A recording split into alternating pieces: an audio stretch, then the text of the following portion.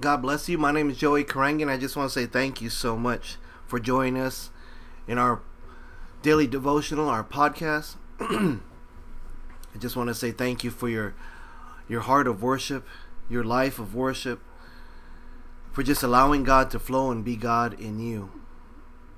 What's amazing is that the simplicity of that just overwhelms us in the fact that God is doing the miracles in us and through us. Amen. And in that overflow, it affects our beloved family, our house, right? This is God's house. Amen. Lord Jesus Christ purchased me. Jesus Christ is my Lord. And Holy Spirit, this is your house, your temple, your life, your marriage, your family, your brothers, your sisters, your mom, your dad. Everything's yours, right? It's just such a realization as far as that only God can bring, because our very existence defies that in the natural sense. You know, with this natural world and with the fleshly desires and everything of this world, if we don't rest and spend time with God, it's easy for us to be deceived and manipulated to think that we are on our own, that our hope is just based on how hard we can hope, or our faith is based on just how hard we can have faith, or how hard I can pray or read my Bible and everything else. And as you notice, the Holy Spirit has such a sweet, different anointing as far as in this devotional today. Before I start, I want to pray. Let's pray, family. Father, I thank you so much for this moment in eternity. I thank you, Father, that you love us, that we are your beloved children.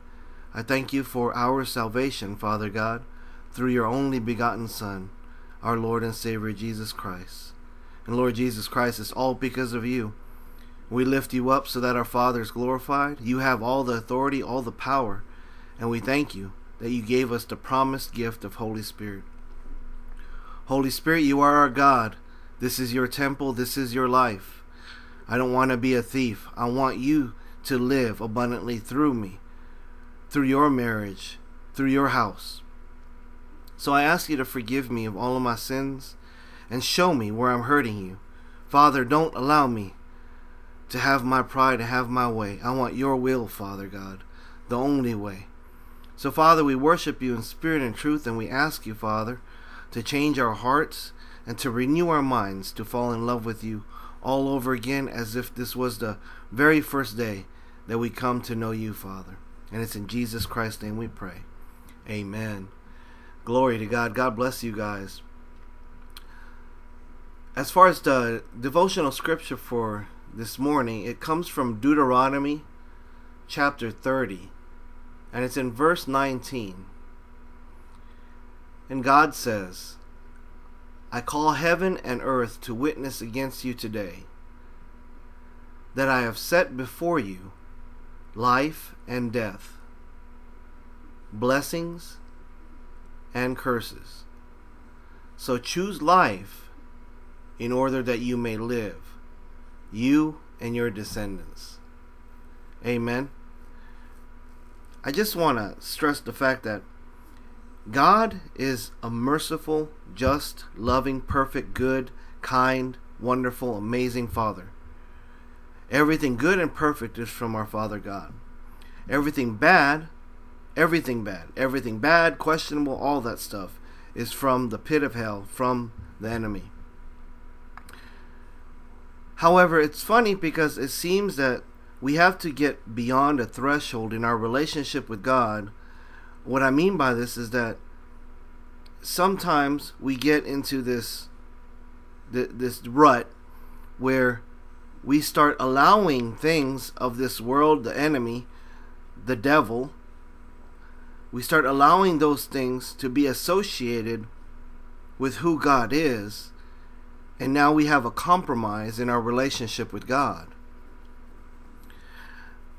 Now, beloved children of God, worshipers in spirit of truth, these are those quick identifiers that Holy Spirit is telling you, this is an infiltrator, it cannot stay. This is a foreign object, it needs to be pushed out. This is the enemy, rebuke it, plead the blood of Jesus, worship me. Amen? That's what Holy Spirit is saying. Worship me and allow me to get rid of this, to get this out of your life, out of your system. This is from the pit of hell. It does not belong. You notice God gave us choices, and he made it very simple. And I love the fact that here's God saying, I set before you good and bad. I set before you life and death, right? Blessings, curse. It's simple, right? I set before you Jesus or the devil, right? There's only the two choices, right? That's it. And what's amazing to me is that when we choose the wrong thing, some of us like to blame God for those repercussions. And that's where I want us to just stop. Because this is correction, a rebuke from God. This is correction. It's conviction. The enemy wants us to do that, to blame God for the sin. If you recall, that's what Adam did when he was talking to God about, well, the woman you gave me sinned, right? He didn't fess up automatically as far as I was wrong. I was avoiding her. I wasn't paying attention to Eve. I wasn't honoring you. I wasn't loving her like Christ loves the church, right? And brothers and sisters, I'm not going to be the brother that just continues to try to scratch ears or continues to try to be, to try to make this all light and everything else. We really have to address this because it's an epidemic in the body of Christ. That how dare we associate the two in God? When God says either choose me or choose death.